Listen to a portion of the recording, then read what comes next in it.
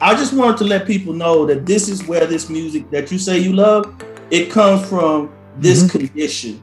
The blues, gospel, soul, all of that turned into rock and roll, that turned into metal, that turned into funk, hip hop. I want people to know that it's not all rosy. Don't just pick and choose. If you love this music, this stuff comes from some hardcore-ish. Welcome to The Race to Social Justice, a podcast that explores the myriad racial and social challenges facing the modern world, with your hosts, Kiva White and John Kepner. Thank you for being part of the courageous conversation, because when it comes to combating social injustices in America, it is not about being confrontational. It is about being conversational. So good evening, John. How are you? Hey, Kiva. Well, welcome everyone to the Race to Social Justice podcast. I'm Kiva White. As you can see, the black guy been this way for a very long time. I don't think it's going to change anytime soon. And I'm going to have my co-host introduce himself. I'm John Kepner. I'm the white guy. And Kiva and I share a common interest in the letter K, K for Kiva, K for Kepner, and K for knowledge, something that we thirst for and what Kiva calls the K factor. You know, as you know, the goal of our podcast is really to promote racial and social equity and justice through, honest, authentic, and even sometimes they're going to be difficult conversations. And so we have dubbed these conversations or these dialogues as courageous conversations.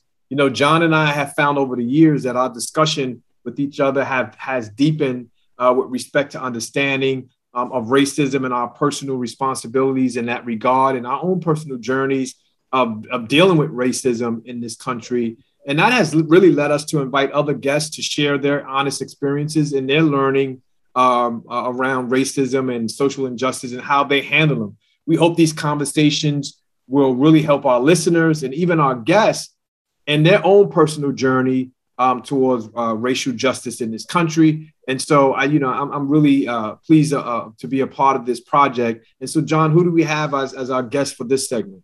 So I am really thrilled that Shah, a.k.a. Goldie Pipes from Houston, Texas, and I'm not going to hold it against you that the Astros are beating my Red Sox right now pretty handily. But I was there on Monday night when we at Fenway Park when we beat you guys. But anyway, the way this idea came about is that our producer for these podcasts, David Kepner, my son Hogue, as he's known, had produced some music for Shah and had a podcast with Shah, and I listened to it, and I was really intrigued by what he had to say about the origin of his music and the origin of Black music. And he seemed to be really candid in his remarks, and it just seemed to be a good fit. Also because Kiva, in his early years in college and after college, was a professional disc jockey. So I figured he knows something about music a lot more than I do. And it would be a good match for all of us for those reasons. So welcome, Shah, and we're going to get right at it. Unless you want to say a couple of words to begin with, I'll start the interview. Okay. No, thanks for having me. I'm looking forward to it. Thanks. Before we jump in, so John, you mentioned about my DJ years. Shah, I just want to tell you, in that song about that bread, I heard that little Al Green riff just a little bit, real slow. Y'all slowed it up real slow. And the background there, the drums and the bass line, powerful stuff, man. So I'm really looking forward to listening to more of your music and learning about how you incorporate music into this thing that we call social justice. So John, let's go ahead and proceed.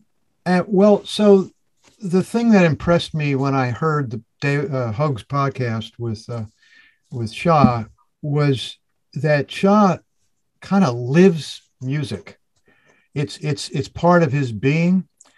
And so we're going to break here and give a little intro of what his music is about in the words of Hogue, just at the beginning of his podcast. And so let's listen to that. Welcome to the Dream Studios podcast. I'm your host, Hogue, the recording and mixing engineer here at the Dream Recording Studio in South Austin, Texas. My guest this week is Shah Alheem, a.k.a. Goldie Pipes. I met Shah a long, long time ago, maybe 15 years ago, when my band Full Service was playing in Houston. Shah and Full Service shared the stage plenty of times, and Shah is one of those guys who just embodies music. There's no separation between Shah and music. He is music, but wait, let's start calling him Goldie Pipes now, because we're talking about the music, because that's what he goes by. And it was under that name that Shah came in late 2019, I think, to record his album, The Chocolate Quarters. Not all the songs were mixed and recorded here at The Dream, but several were. And this album is all over the place in all the best ways. I said that Goldie Pipes embodies music, that he is music, and that's evident when you consider the scope of the flavors on the Chocolate Quarters album. There are a cappella tracks with full instrumental beatbox-style arrangements. There's some old porch blues. There's some spoken word stuff. There's classic funk, modern funk, hip-hop, soul, gospel. Over the years, Goldie Pipes has dipped into all these styles. I've seen him, but I'm not sure he's ever just said F it and dumped all of them onto the same album. And I think it was a good move. He can walk you through his thought process on that much better than I can. But one of the things I found most fascinating about recording Goldie Pipes was the way he conducted his band. He is a true musical director, both in terms of the broad strokes and the specifics. Shah, a.k.a. Goldie Pipes, thanks for being on the Dream Studios podcast. Please say hello to your friend Hogue. Hello, my friend Hogue. Well done. You're doing great so far. Let's dive right in, because I know you're... Okay, we're back. Now, with that base for our discussion, let's start, Shah, way back when you were a little boy, growing up, being raised by your grandparents, and the influence of music at a very early age. Where does that come from?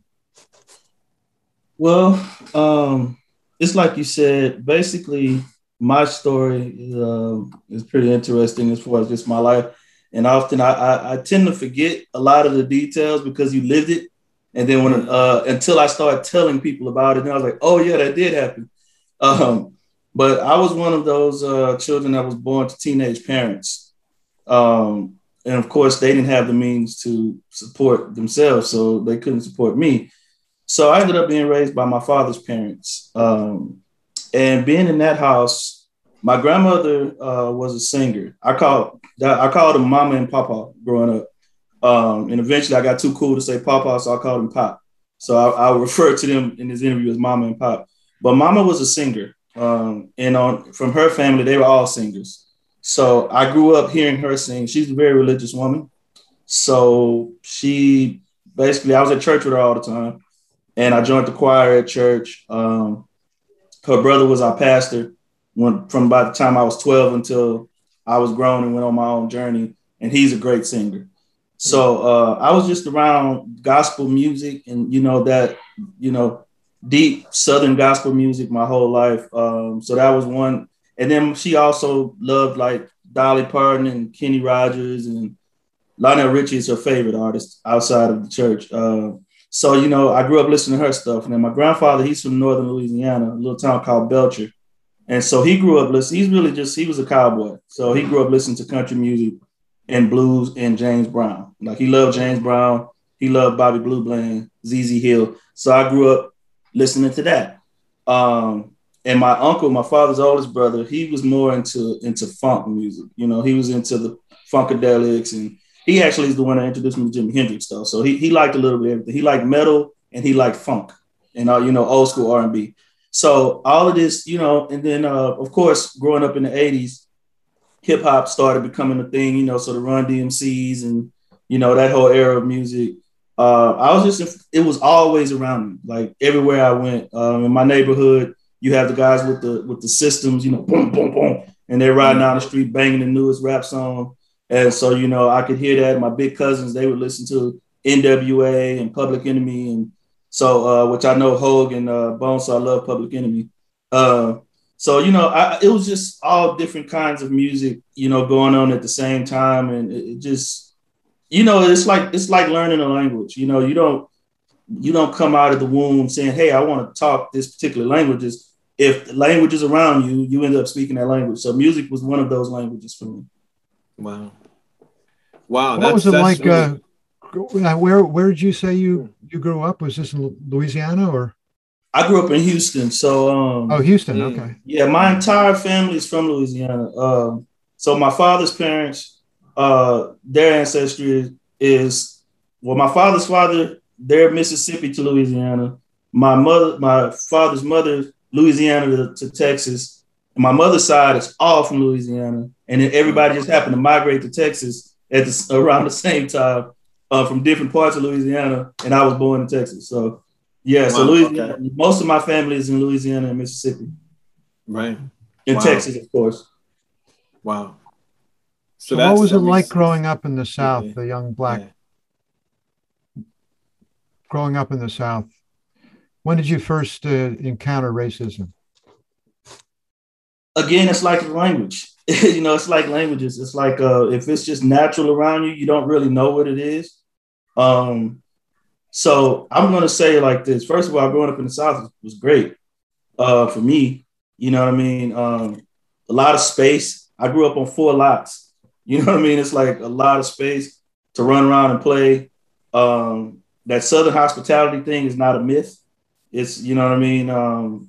So just really loving people. My neighborhood was really like a legit Black community with Black-owned businesses. We had festivals and parades. It was very small, but very family-oriented, community-oriented. I'll speak on that a little more later about when that changed. But it was great, man. Like I said, the music, the food, the church, growing up in the church, the Southern church, it was fun. It was like real fiery. You know what I mean? But as far as experiencing racism, it happens and you don't even know it when you're born into it. Like, so I can't say what my first experience was. But it's like, say you come from the North, right? You come in from Philadelphia and you've been there your whole life, and then you show up in Texas and all of a sudden this incident happens.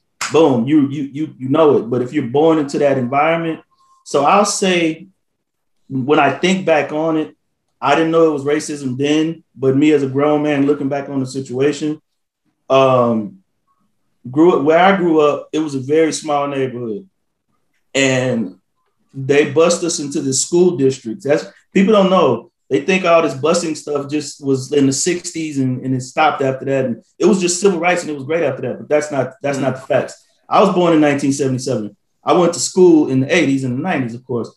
So in my little bitty neighborhood, every 2 streets, and if y'all don't believe me, you can fact check me. Every 2 streets went to a different elementary school. Wow. Every 2 streets. So in my community, there were people that did not know each other until we got to middle school.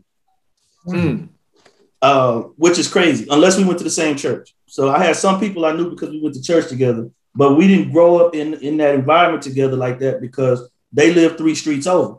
So we didn't go to the same elementary school. Now, everybody else, we passed by elementary schools to get to ours. You know, I went to school an hour away from my house, and that was literally an elementary school 10 minutes from my house. And every neighborhood I passed by, they got an elementary in their neighborhood, and they go to that elementary. Sometimes 2, depending on how many people are there. We got bused all over Sci-Fi District in Houston, which is a huge district.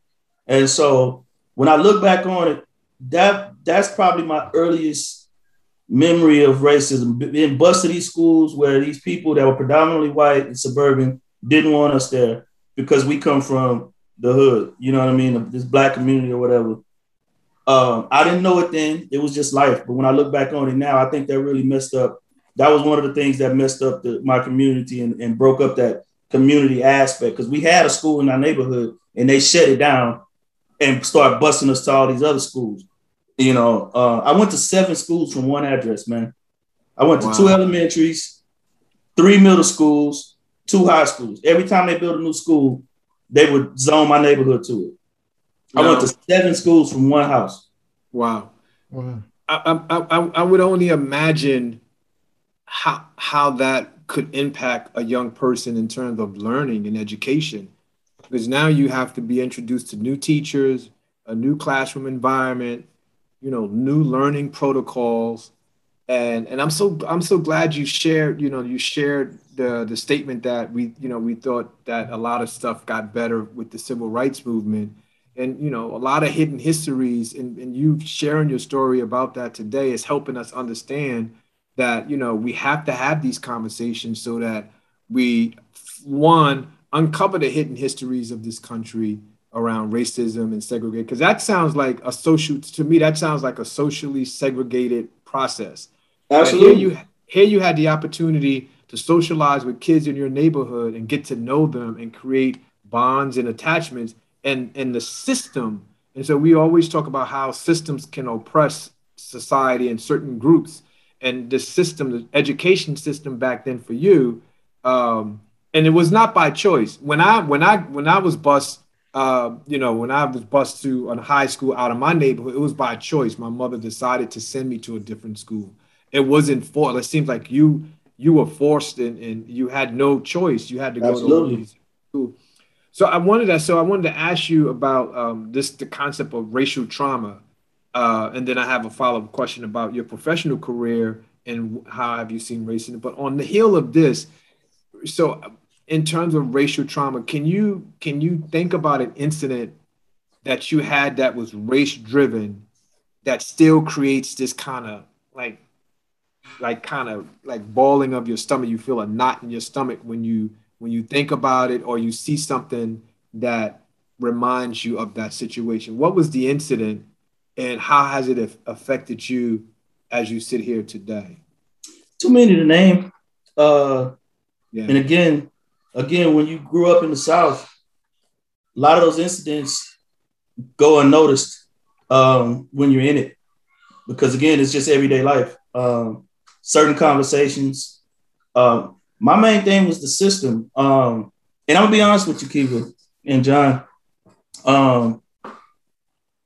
I can't really just point to singular incidents that really affected me personally, because I was just so used to living my life. I was just one of those kids, and I'm still that type of adult. I was too busy living my life. I was playing sports, and I just had a lot of friends from all different communities. I wasn't raised in a house to really look at racism like that. Like my grandmother, mama, she didn't even allow me to say, if I had a friend that was white, she wouldn't allow me to say my white friend. You know what I'm saying? Like if I said, oh yeah, my white friend, such and such and such, and she'll stop me and say, why you gotta call him white? Why is he not just your friend? And that's how she was all the time. And my grandfather, he grew up in a super, super segregated country town in Louisiana, and he never spoke bad about any race. He never, like, it just wasn't in my house. You know what I mean? It was my uncle that I was telling you earlier, the one that was into Hendrix and all that. He is the one that started really telling me, because he grew up in the 60s. He came up in the 60s and 70s. So he was the one that would always kind of hit me to the different things that was going on. And also my barber, Levi, in the neighborhood, he was also one of those, right on Soul Brothers. So when I go to the barbershop, I would, like they say, sit at the feet of the elders.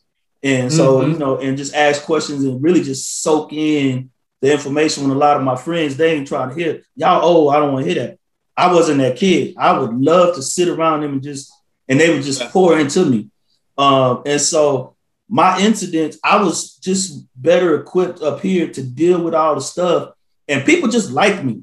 I smiled and I could sing and I was fast and, so it was like, I was the good one, I guess you can say that. So I didn't really get a lot of problems. What I saw, though, was how my friends were treated. And how it affected them.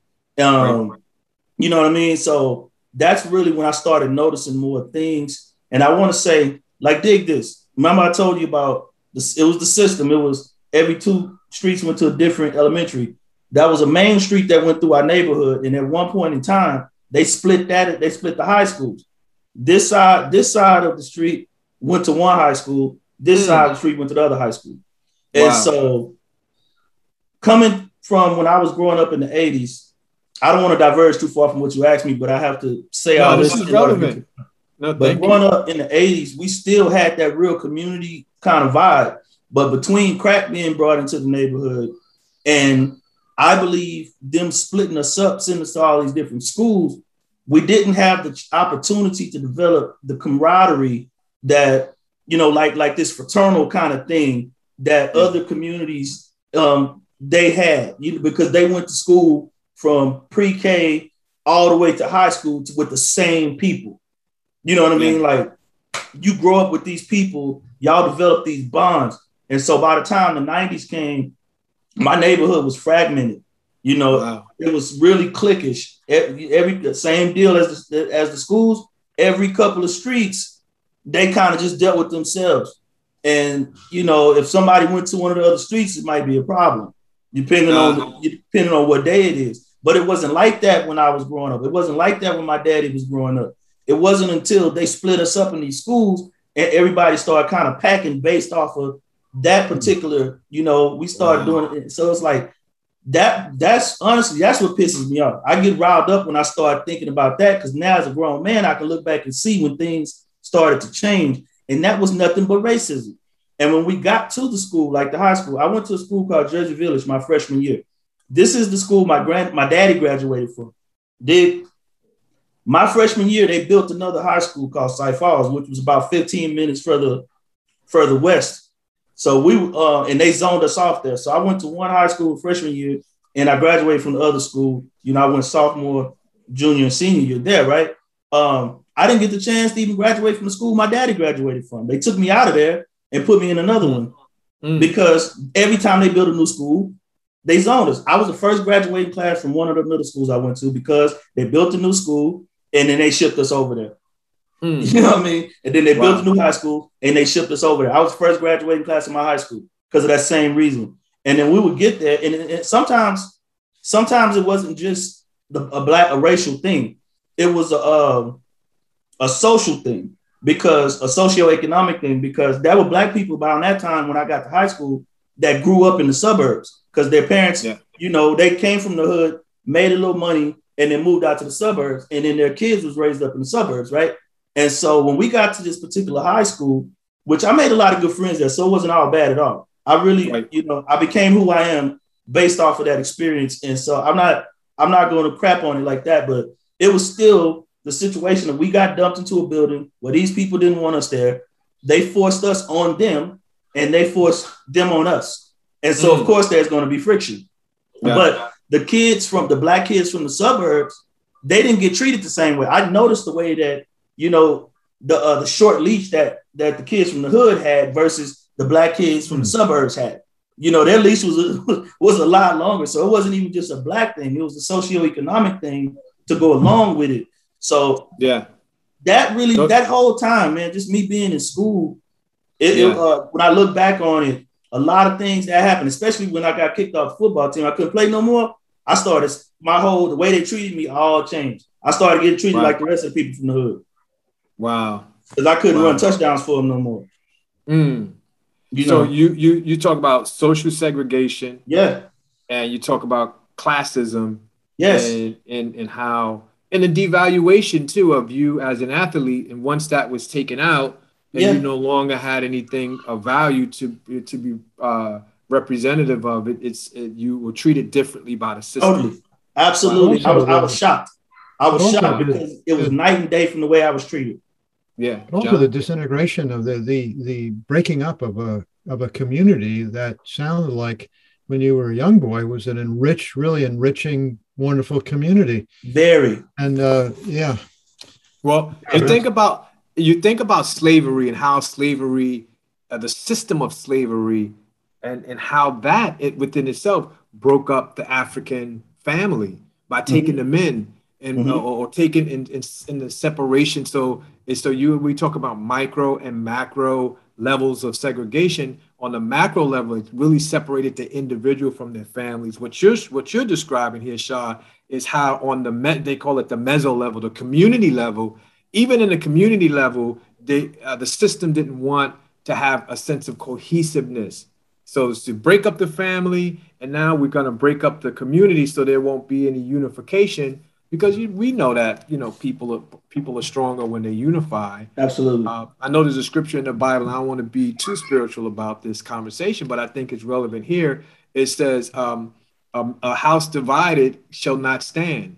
Absolutely. And the first thing you want to do, they say, if a robber breaks into the house, subdue the man, and everything else will fall. So the moment you do that, we have problems as to whether it's the family or the community. So I thank you for sharing that story, because it's really, you're in the South, and Louisiana is the South. And so we know some of these practices around systemic racism was birthed out of the system of slavery. Yeah. So and Kiva, this was in Texas though. So okay, when Texas got you, okay, that's still else. South. It's worse. Texas is the South, but Texas is Texas. That's okay, got you. Cats need to understand. Texas was its own country. Yeah. Oh wow. You see what I'm saying? Texas was a country. It wasn't just some land that was annexed. It was actually a republic that was annexed. You know, so it was a government. We still have a constitution right here in Austin. Yeah, there was like 5 different versions of Texas. Yeah, my kid's screaming out there. I hope it's not too loud. Nah, that's why okay. We got good editing. Well, that's all right. Mine is probably going to do the same thing too. They're part of the plan. That's all good. Cool. But yeah, John. Man, like Texas is a whole different kind of vibe, man. And like I said, there's some things I really love about being from Texas, and there's some things that I got to kind of like, you know. So yeah, bro, it was. And this is something else I'm going to say this several times throughout this process. This was in the 90s. Yeah, not too far. Yeah, you know, like people keep on. Oh, that was so long ago. Not so long ago. No, this was in the 90s. Well, now one of the other themes that was great. I want to segue to music. You know, okay. You don't mind talking about music? Oh no, not at all. That's how we met. So yeah.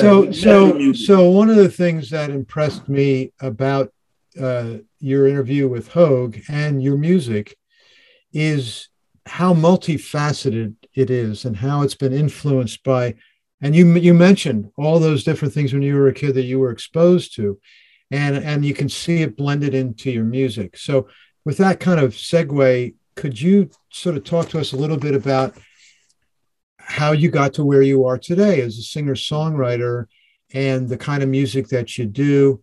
Say a little bit about your new album. Tell us what the name of it is, and I want to hear about Goldie Pipes, how that name came about. So talk to us a little bit about how you developed as a singer-songwriter, segue that into your current music. Okay, well, we'll be here all night if I tell the whole story, because it started when I was. I know it could take a long time. when it was about 9, I was about 9 years old when this whole thing started for me. But of course, I started singing in the church. We had a Brady Macedonian Baptist Church. We had a really good youth choir, a lot of good singers. So I just grew up in that environment, learning from a few of my older cousins. And so around the time I was 9 years old, it was 4 of them at first. 4 of my older cousins, 2 of them were brothers, 2 of them were like uncle, nephew, but they were all cousins as well. And they started a singing group. The original manager was my father's first cousin. He had to break off because his job was taking up too much of his time. So my father took over the management of the group. It was a gospel group, singing like a cappella, harmony driven type gospel music. And so I would ride with them. My father would pick me up and we'll go when they have rehearsals. And I sat in on all the rehearsals. So of course I learned all the songs just sitting around. And so I would sing from the side. I would just be on the sideline singing. So I learned all of the parts, and I would sing all the parts from the side. And so I guess after about a year of that, around I was age 10, they decided they wanted to add a member. And so they added another one of our cousins. And probably 2-3 months later, they called and asked me to join. And that's when I was 10. So I had this really high, squeaky voice, but I could sing the high tenor one notes, the soprano notes, so to say, if I was a girl. So I joined in, and we would just basically go all around Houston, sing at all these churches over the weekend, sometimes two a night. So I started gaining experience performing in front of people when I was like 10 years old. From that time, and we would go all over Houston, and we started going over Texas, then eventually went into Louisiana. So it was a lot. It was a great experience, and that lasted until I was probably about 17. Because we would, of course, we forayed into R&B because the Boyz II Men and Jodeci's of the 90s started coming along. So that, that started influencing us. And so we started doing some R&B, but we still sung at churches as well at that time. So just being around them, as good as they were, I learned a lot. My ear got really good. And I was able to basically, like I said, I could hear all the parts because I would just sit to the side. So we would get to a point to where I didn't lead a lot of songs, but say if somebody had to lead a song, I would jump to their harmony note. And so you can probably talk to Hogue about this, like the way that I record really unstructured because I grew up being able to jump. I was singing one note. Next thing you know, I'll jump up and then come back down because that's the way I grew up singing live. So that was really my intro to it. It was really, like I said, it was mostly church-based, mostly gospel-based. And then we went into R&B. Around that time, I joined a rap group, 1991. So that's when I got into the studio. So I started becoming a recording artist in 1991. I was 14. Years and years of that. I started getting influenced by like East Coast hip hop. I started really liking, I always loved the Rakims in that era, but that's around the time of Tribe Called Quest, who I really love. Then, Nas, that whole era of that 90s hip hop really started. I liked what they were talking about. I was really starting to get into my blackness, and so they were talking a lot of, about Africa and political things that we need to be aware of, the Malcolm X factor, that type of thing. So it all blended together. So I was rapping and singing way back then, even before it became like right now, they'll say, if you're not rapping and singing, you're not doing nothing. Back then they would tell me, are you going to rap or are you going to sing? Like they were trying to, like even record labels, they were trying to split it up. They didn't want it to mesh it. And so I got fussed at a lot, for lack of a better word. Hey man, you need to choose, But so I was doing both at the same time. It was a good experience because I just got a lot of stage experience back then because of being in those two groups. I was performing with both. I was recording with both. So just being around them, like I said, guys that were already doing it, that were better than me at it. The only thing I had that I could say over them, I just had this passion for it. They would have to calm me down. Like I would want to run to the front of the stage and just start just going all out. Calm down, So that was the one thing. But I learned a lot from those guys, from my older cousins, from my my rap group guys too, and it just they opened my mind to different artists as well, like that I never heard of. So of course, hearing these different sounds and these different presentations opened my mind up to new possibilities of what music could be and where we could take it. So I just kept going, man. Once the groups kind of dissolved, I went into the solo thing, and it took me a while to really find my vibe. I got really into the hip hop soul thing until I moved to Austin. And I was going by David Shaw at the time. And that's when I met you, John. I don't know, John, if you remember, I actually stayed at your house for a couple of days. I do. I figured out it was about 11 years ago. Yep. Yeah. Yeah, I had came up there and did some. I think they did a show in Jersey.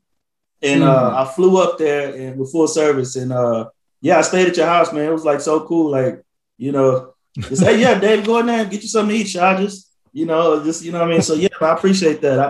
I'm never gonna forget that actually. So yeah, that's what it was. Oh, I didn't forget you. Yeah, I was wondering if you remembered that.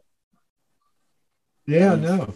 Well, now, so tell us a little bit about your album, the name of it. Why is it named The Chocolate Quarters? Okay, so my album is called The Chocolate Quarters. And I go by Goldie Pipes now, of course. You did ask me where that came from. Basically, where does that come from too?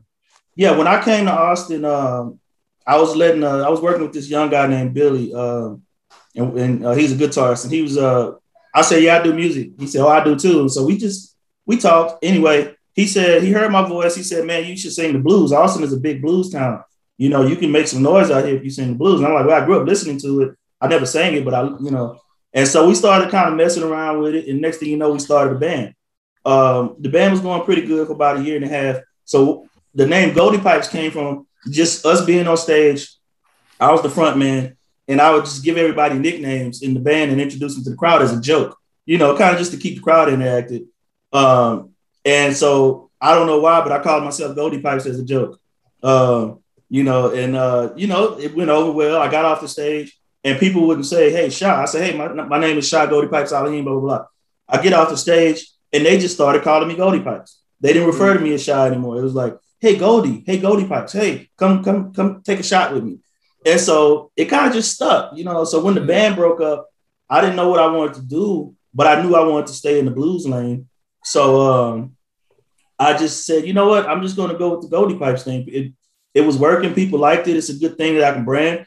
It was, like I said, it started off as a joke, but people ran with it. So now that leads me, the band broke up. I said, I'm going to do this Goldie Pipes thing. I want to do this album. And I definitely wanted to stay bluesy soul. I definitely wanted to keep the live band aspect, especially being in Austin. So I just kind of started thinking about, well, what does my sound mean? Like, what do I want to present as Goldie Pipes? And so the name of Chocolate Quarters came from, when I was a kid, there was a mini series on one of those, CBS or ABC, one of them, but it was about Elvis Presley's life. It was a biopic. And it was a mini series. And Elvis grew up in Memphis. So, of course, it was very segregated. And he would get up, in the middle of the night and run down to the area where all the black people hung out, where all the juke joints were. And, so he can hear them play the blues, and my son's knocking on the door. So he would run down there to hear them play the blues, and he got in trouble a lot. And so when his mother, well, this is what it was in the movie, but when his mother caught him coming back, she's like, "Where were you at, Elvis?" And he was like, "I went down to the Chocolate Quarters." That's the area of the time where the black folks hung out. They called it the Chocolate Quarters. And so what I wanted to present on this project was just the total encompassing of black music. You know what I mean? I wanted to present the roots of, that soul, blues, the gospel, the being in the fields. That's where that song Picking This Cotton came from, just that whole, the entire roots of it, and that's what it was. It was just about really presenting black music to the people. And that's the first thing that popped in my head was Elvis running down there to hear the black musicians play because it felt so good to me. Wow. And you called, what did you call the triplets? The gospel, soul, and blues all sort of combined together. And that flows through the album. Yeah, I call them the triplets. I call them like three sisters. Because again, when I started singing the blues and I was listening to the chords, I was like, hey, I grew up singing like that in church. That's just quartet style gospel with, a little change here and there. But it was easy for me to, to go into blues music from growing up singing in the church, especially in the male chorus where we did more quartet kind of styles. So, I call them triplets because really it was the same musicians. The people, they played in church, Sunday morning, but the night before they were in the juke joints playing blues. And soul music really was just gospel music that had secular lyrics. Like Ray Charles, those were gospel songs. Sam Cooke, those were gospel songs. James Brown and Famous Flames, Try Me is a gospel song, but they made it about love or, sex or women. They changed up the lyrics, but it was the exact same sound. So it was the same musicians, the exact same sound, same feel, just in different places. So I call them, they're the triplets, and their mother is the fields, the slave fields, the sharecropping fields. Well, they can't. That's their mother, but I call them the triplets. Yeah, I want to stay there for a second where you said that's their mother, the slave fields, because I think it's important for just to hear your perspective on how has slavery. We talked a little bit about systemic racism. How has slavery developed and systemic racism developed Black music in this country, and more specifically, like the roots. You mentioned the roots and the origin. They said music soothes the soul, right? And I know slavery, there was a lot of message in the music, and that's why a lot of the songs that they would sing was a communication mechanism between the slaves. So share a little bit about how you incorporated that into what you do as an artist. And what lessons would you say there is for white people when they hear Black music? What are your thoughts on that? Well, first of all, that started in Africa. We didn't create it in the fields. We brought it from Africa because we would communicate with the drum. Yeah. You know what I mean? Like if they wanted to pass messages, it was like that Morse code kind of vibe with the military. we communicated with the drums. So music has always passed messages in Black music. You know, Black music really is just an expression of Black spirituality. That's all it's ever been. All the songs that were written back in Africa from ancient times on were expressions of thanks, gratitude to God, to the spirits of nature, to the ancestors.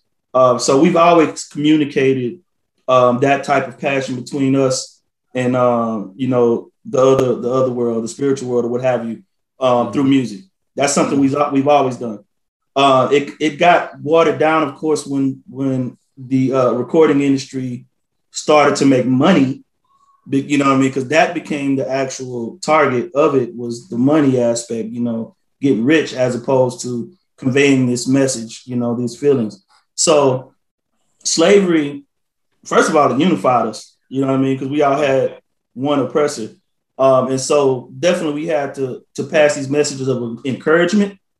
Some of those songs, like the Picking This Cotton interlude, it was kind of, a lot of the songs we made were jokes. Because, like I said, you got to laugh to keep from crying. So it was a lot of that going on. And so I still like to do that in my songs too.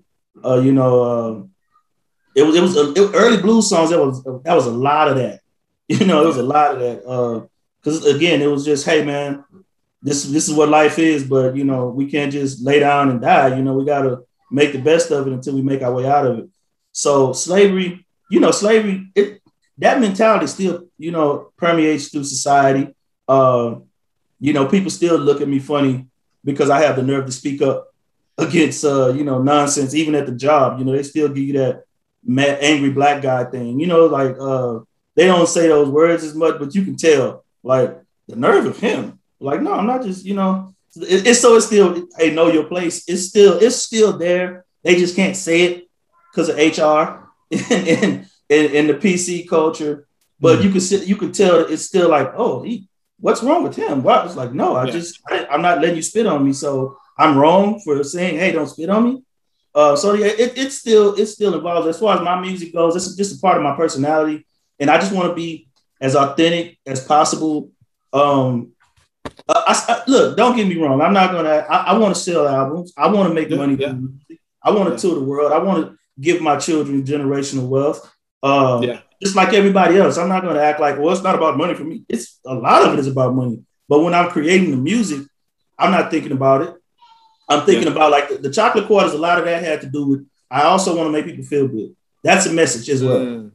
You know what I mean? Just uplifting the spirit by just saying, hey, shake your booty. Just go dance. Let's have a good time tonight. We're not thinking about none of the other stuff right now. We'll deal with that later. Right now, we just want a boogie. And so, like, Boogie Woogie, that was early pre-rock and roll. When Black people did it, they didn't call it rock and roll. They called it Boogie Woogie.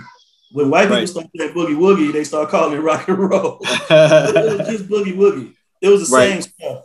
So, I like that. I love the feeling of Boogie Woogie.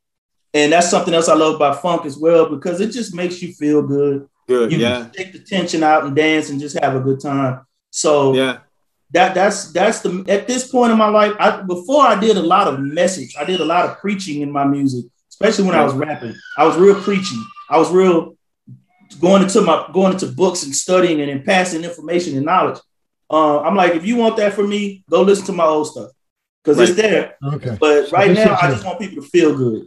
Feel good music. So you mentioned Picking Cotton, and we're going to play that in a minute as a sort of an interlude here. But do you want to introduce it for us?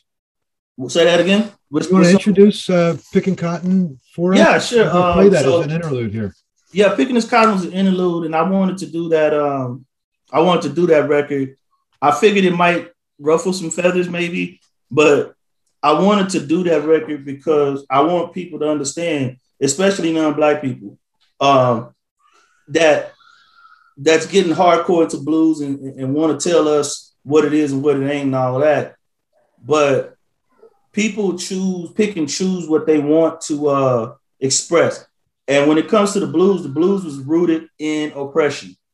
I just wanted to let people know that this is where this music that you say you love, it comes from this condition. these conditions created the environment that birthed all of this music. The blues, gospel, soul, all of that turned into rock and roll, that turned into metal, that turned into funk, hip hop. It all came from this condition that we wanted to express ourselves as well as just uplift ourselves. And I want people to know that, hey, it's not all rosy.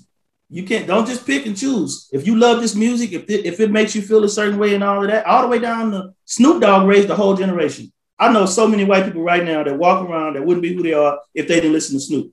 Mm-hmm. And Snoop was raised off the stuff I'm talking about. So what I'm saying is this stuff comes from some hardcore ish. And what you're doing right now, this podcast is exactly what that song was meant to do, to address the conditions that created that environment and the people that suffered from it and the people that benefited from it. We got all of that because a group of people were being subjugated, were being oppressed in real time, not in the book, not in the Bible, not in the history books. This was happening right here, right here in the United States of America. And it's real. And we have to address these things. Don't just say you love the music, love the people too, that created that music. Yeah. Yeah. Got it. So that's a great intro. We're going to play that right now. I said it's sure enough hot, picking this cotton today.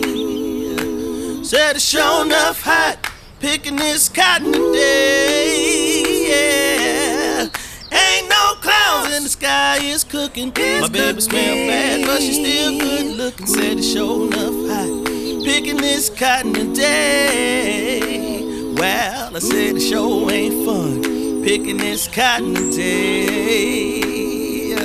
I said, sure ain't fun picking this cotton today. Yeah, ain't no clouds in the sky, it's cooking. Better start picking for master, start whipping. Said, sure ain't fun picking this cotton today. Yummy, come help me.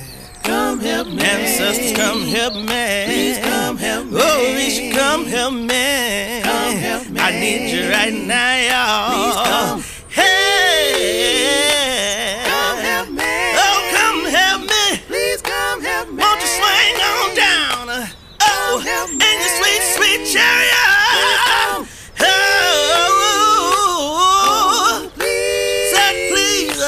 Won't you put the good magic, hey, in my mojo sack?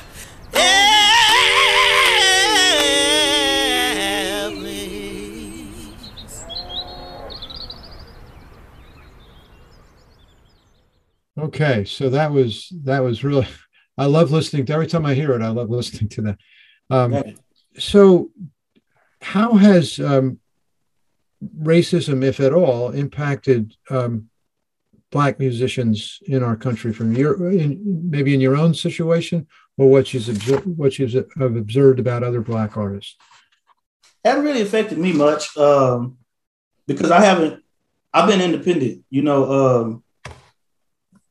I haven't really, let's just be real. Black people have been entertaining white people since we've been here. That's really, we entertain you playing football, running, winning gold medals, being on stage, rocking the crowd.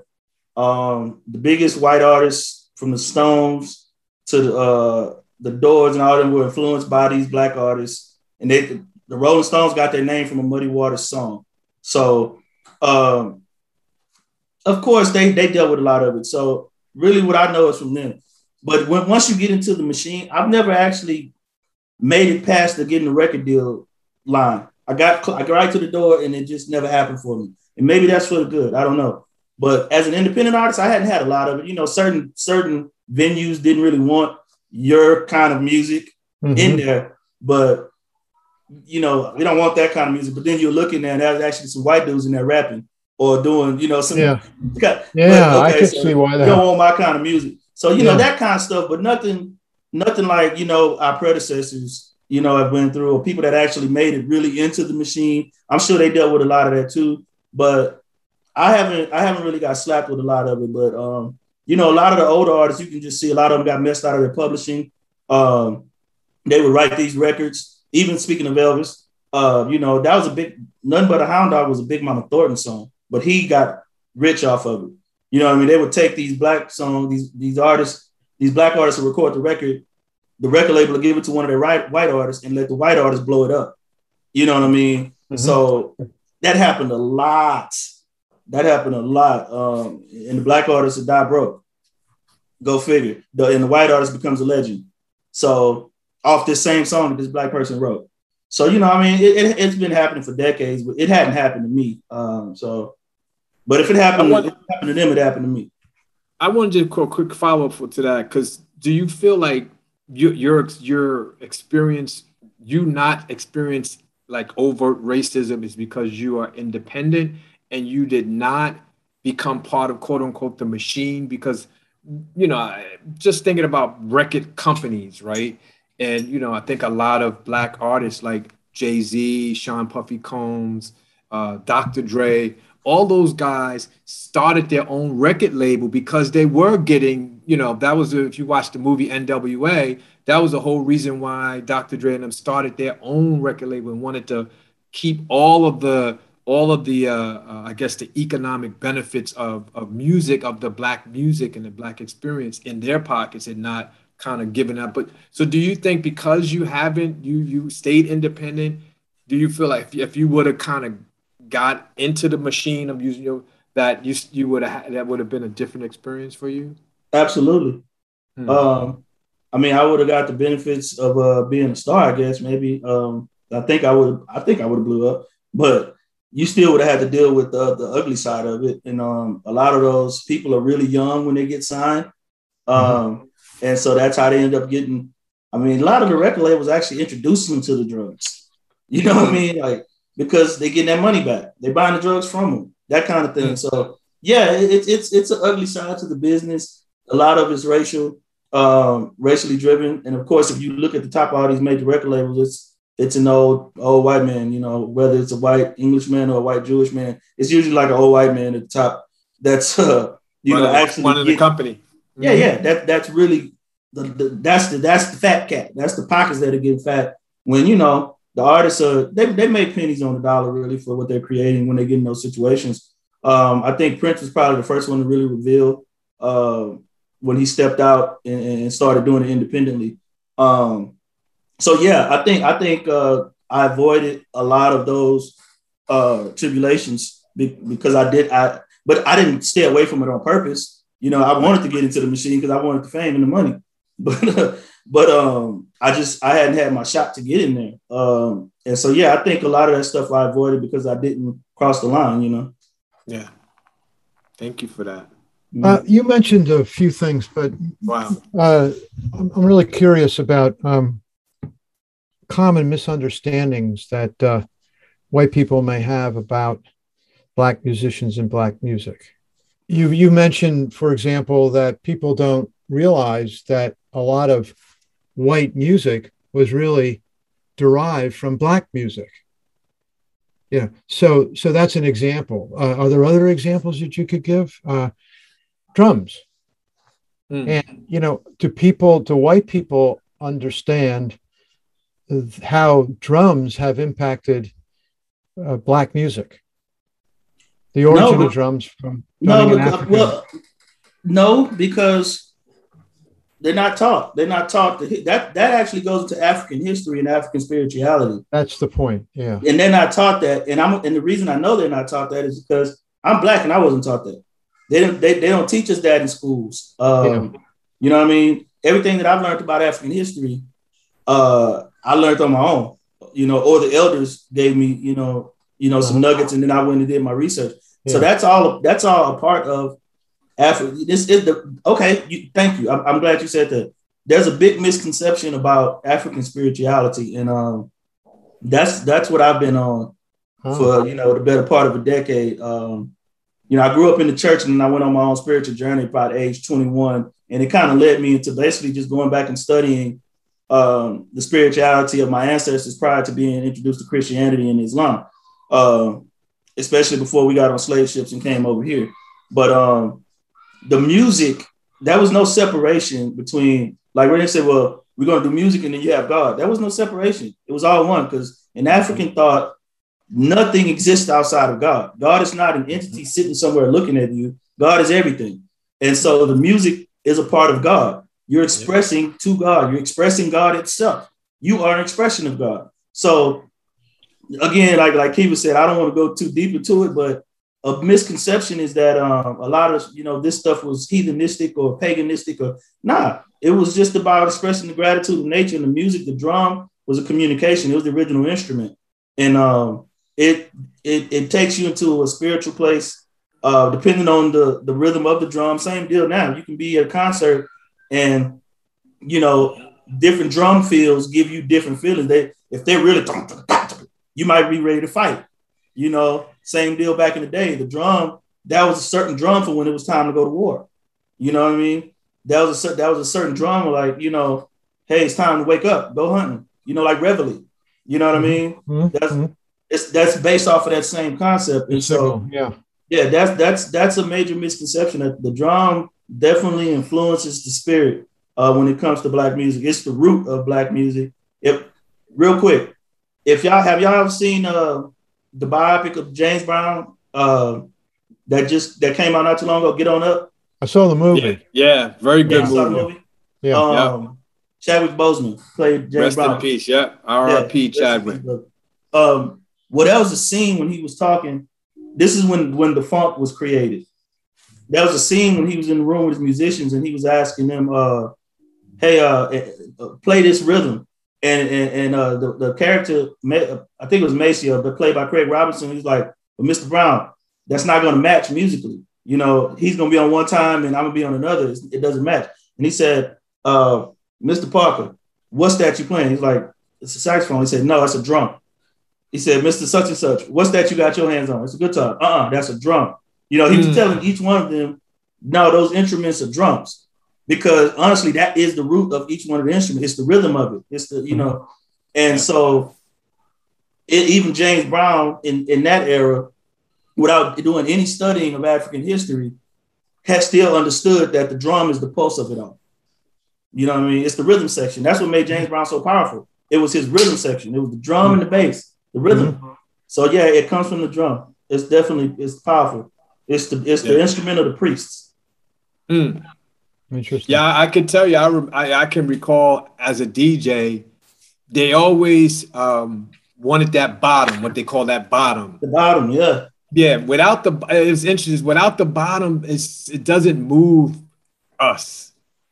It's something that, like you said, it's something about the drum does something to our soul, something to our spirit. And when that bottom is taken out of a song or out of the equalization, the whole mood just, you could do it for a little bit if you want to just highlight a song, because I would drop it and drop the bass so that the mids and the highs would just play, but you can't leave it out too long. You have to drop it and bring it back in. And when you bring it back in, it just is amazing.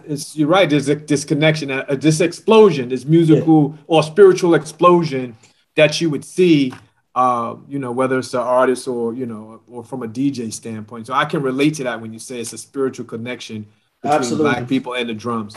So thank you for sharing that. Well, we could continue for another hour, Sean. Yeah, this has been really great. There's some really rich stuff, and there's a lot more that we haven't been able to cover. But before we, and we're getting short on time, before we sign off, could you tell us a little bit more about the album?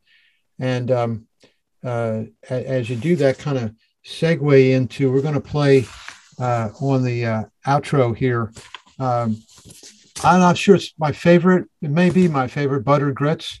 We're going to play that on outro. So talk us a little bit about the album. You gave us a great synopsis of the theme of the album, but where you hope it's going to take you. And then why don't you, we'll say goodnight on your intro to Buttered Grits.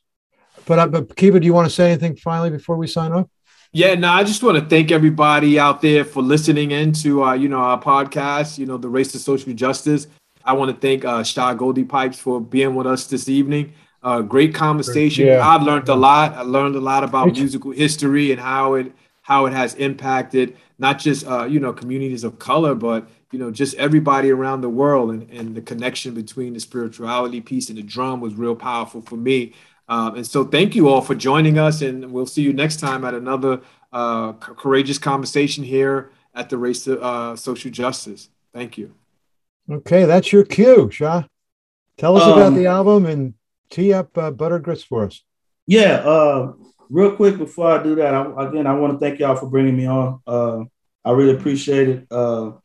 John, it's great seeing you again. I haven't seen you in a while. And it's funny, I'm looking at your face on the screen. I see an older version of Hope. I'm just kind of laughing at myself. Hope looks a lot like you. Yeah. But I just wanted to say something before I got out of here, and I'm gonna be real short with it so we can get to the Butter Grits. It's something I kind of wanted to bring up early, but I lost my train of thought. Okay. I appreciate y'all doing this. Because I believe honest dialogue is definitely the first stage of making the changes that need to be made. Once people understand each other's viewpoints, then you can start actually moving in unison, and you can go to the lawmakers together and say, hey, this ain't right. This needs to be changed. Because just black people out there with picket signs, we've been doing that since the 50s. That still haven't changed what's going on. So I appreciate this. I appreciate what y'all bring to the table. And I'm saying that to say this too. The name of the podcast is The Race to Social Justice. The term social justice, I've been hearing it a lot after George Floyd was murdered. The term social justice is kind of a misnomer, so to say. And the reason I say that is because people, and I try not to just lump white people. I don't want to just say white people do, because everybody's not like that. I'm the first person to say all white people ain't in this boat. But let's say the powers that be. Let me put it that way. And the people that don't want to accept that things need to change because they're not in power, but they are benefiting from these things. And they feel like if things change, it's going to affect what they have. So the term social justice is kind of this new buzzword thing that's been going around. But what it does for me, it makes it seem like it's a different phase or it's something new that's going on in America. Like this thing that's going on with police brutality is it's this new thing. It's not new. It's a continuation of one long issue, which started when we got brought from Africa to now. Nothing has stopped. This is a continuation from slavery to today. The difference is camera phones and the internet and all of that. Yeah. So it's a new era that's being presented that people can see. But the police brutality is the reason that the Black Panthers was started in the first place. Yeah. It was not a militant organization of we gonna go kill white people. It had nothing to do with that. It was a group of college students that decided that they were going to police the police that was coming into their neighborhoods, busting their heads open. This has been going on. Even before that, they just decided to do something about it in the 60s. So I want people, y'all, hey, I'm not telling y'all, hey, you need to change the name. I'm not saying that. What I'm saying is the people that listen to this, I want you to understand that this is not a new occurrence. This is a continuation of oppression. That's the issue. It's a continuation of the oppression of Black people and just poor people, period. From the time we got here till now, it has not stopped from slavery to the Reconstruction to Jim Crow to the crack epidemic to right now. It has not stopped. Social justice is not a new era. Civil rights is not a different thing. That's all a part of the same problem that needs to be addressed. And I applaud you guys for addressing it. I applaud it because now this is being recorded and put out there. So it can't go, you can't avoid it. Yeah. You know what I mean? Somebody's going to see this and somebody's going to start having to have these conversations with their children and their coworkers and their friends and themselves. Sure. So I appreciate it, man. We can talk about it off air too if y'all want to. I don't want to keep this going, but I just want to say I appreciate what y'all are doing, and I want people to know that. Don't act like this is new. This is not a new thing, So really, the album again is a total encompassing of Black music. It's what I wanted to express. Kind of like Robert Glasper did Black Radio. If y'all haven't heard that album, it's a great album. But yeah, I just wanted to really push the spirit of Black music and how it influenced me as a person. I'm really an old soul. You know, I've been an old man since I was a little kid. Yeah, it was a fun experience doing it because I actually produced the whole album myself. Nice. You could hear Hogue actually did a couple of clips to where you can kind of hear me sitting around beatboxing with the band, like because I hear this group like Butter Grits. Okay, perfect segue, John. Butter Grits. First of all, the concept was a joke. A lot of my stuff start off as jokes. It starts off as a joke and just becomes something. My wife, I love grits. I love grits and I love butter in my grits. And my wife knows this. And sometimes I'm like, hey, put some more grits in there, you know. So one day she made me some grits for breakfast and she brought me the bowl and she made a little joke and said, I hope your grits are yellow enough. And that's one of the lyrics I put in the song. Yep. Because my grits wasn't yellow enough, baby. She's like, I hope your grits are yellow enough. It means, is it enough butter for you? You know, it's one of those things. And so it became a song, man. It was just like, I was just laughing. One day I had this groove in my head that I didn't do nothing with for about a year. And that came up and I was thinking about what can I write to this groove? I had this groove in my head. And I would just sing it into my phone. And so when I started recording the album, I'm like, I want to do something with this groove. And then that joke popped up in my head and I started laughing about it. And I meshed it together and I wrote the song Butter Grits. And I went to Hogue and I was like, hey man, I got this record, man. It's really funky. I've been knowing Hogue and Bonesaw for 15 years. Easy. And we've never done songs together. Like we performed together, but we've never recorded a record together. And so I just came to Hogue and I kind of gave him this groove. He's like, yeah, I want to play it. And so I gave him the beat. He put up his phone. I beatboxed it. You know, and I sung the groove. He recorded it. I said, hey man, ask Bonesaw, could he play a guitar? Play the guitar in it. And so he came back and said, hey man, this is what I got so far. And yeah, man, Hogue laid the drums, put some little shakers in there. Bonesaw came in there and laid the riff. And then we got my friend Jimmy Blazer to lay the bass line underneath it. And it's a James Brown kind of vibe. It's like, we don't need to make a lot of changes. Let's give them a good groove and just let them shake it to it. And like I said, the song was a joke. So there's jokes in there to keep it funny, to keep it lighthearted. So yeah, just get in there and dance and have a good time, laugh. And so yeah, that's where Butter Grits came from. It's really a feel-good record. It's a feel-good record. Nice. Well, I could tell you, I love grits too.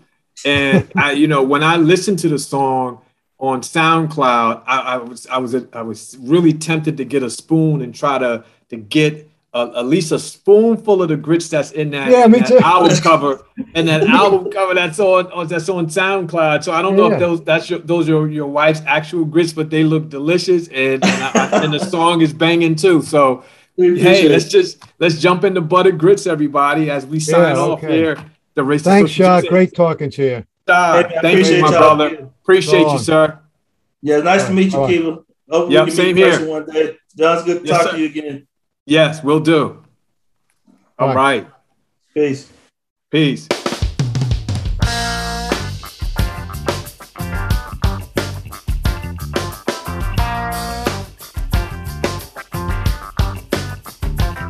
You got some good love. Shit, I'm talking about some really good love.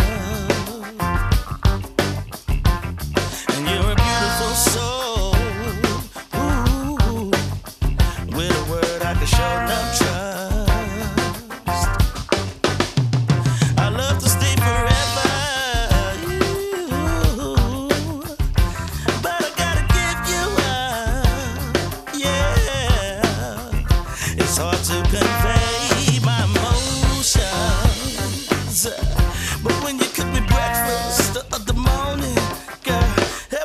Wasn't yelling enough, baby.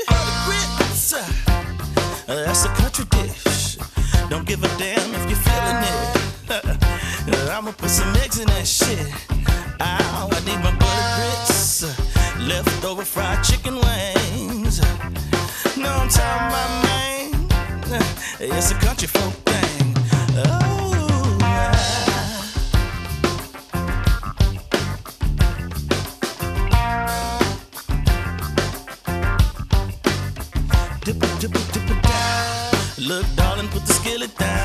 I truly understand how you feeling now. See you're kinda vexed in your spirit now. But baby, please remember that you're spirit child. I know you're on revenge, cause I wanna end it now. But celebrating being petty means you're still a child. And it like a grown up, sugar on up. My mama made my grits exactly how I want them. She dropped a big scoop of butter, but you call it excess. Big rims, big trucks, child, I'm from Texas. Big bang in the trunk of a big slab. That big booty on your back landed in my lap. I'm a southern boy, Mississippi roots. On my daddy's side, mama's side from the booth. Like my grits buttered and my chicken smothered. Got a split from you, cause you know I love my grits. That's a country dish. Don't give a damn if you're feeling it. I'ma put some eggs in that shit. Oh, and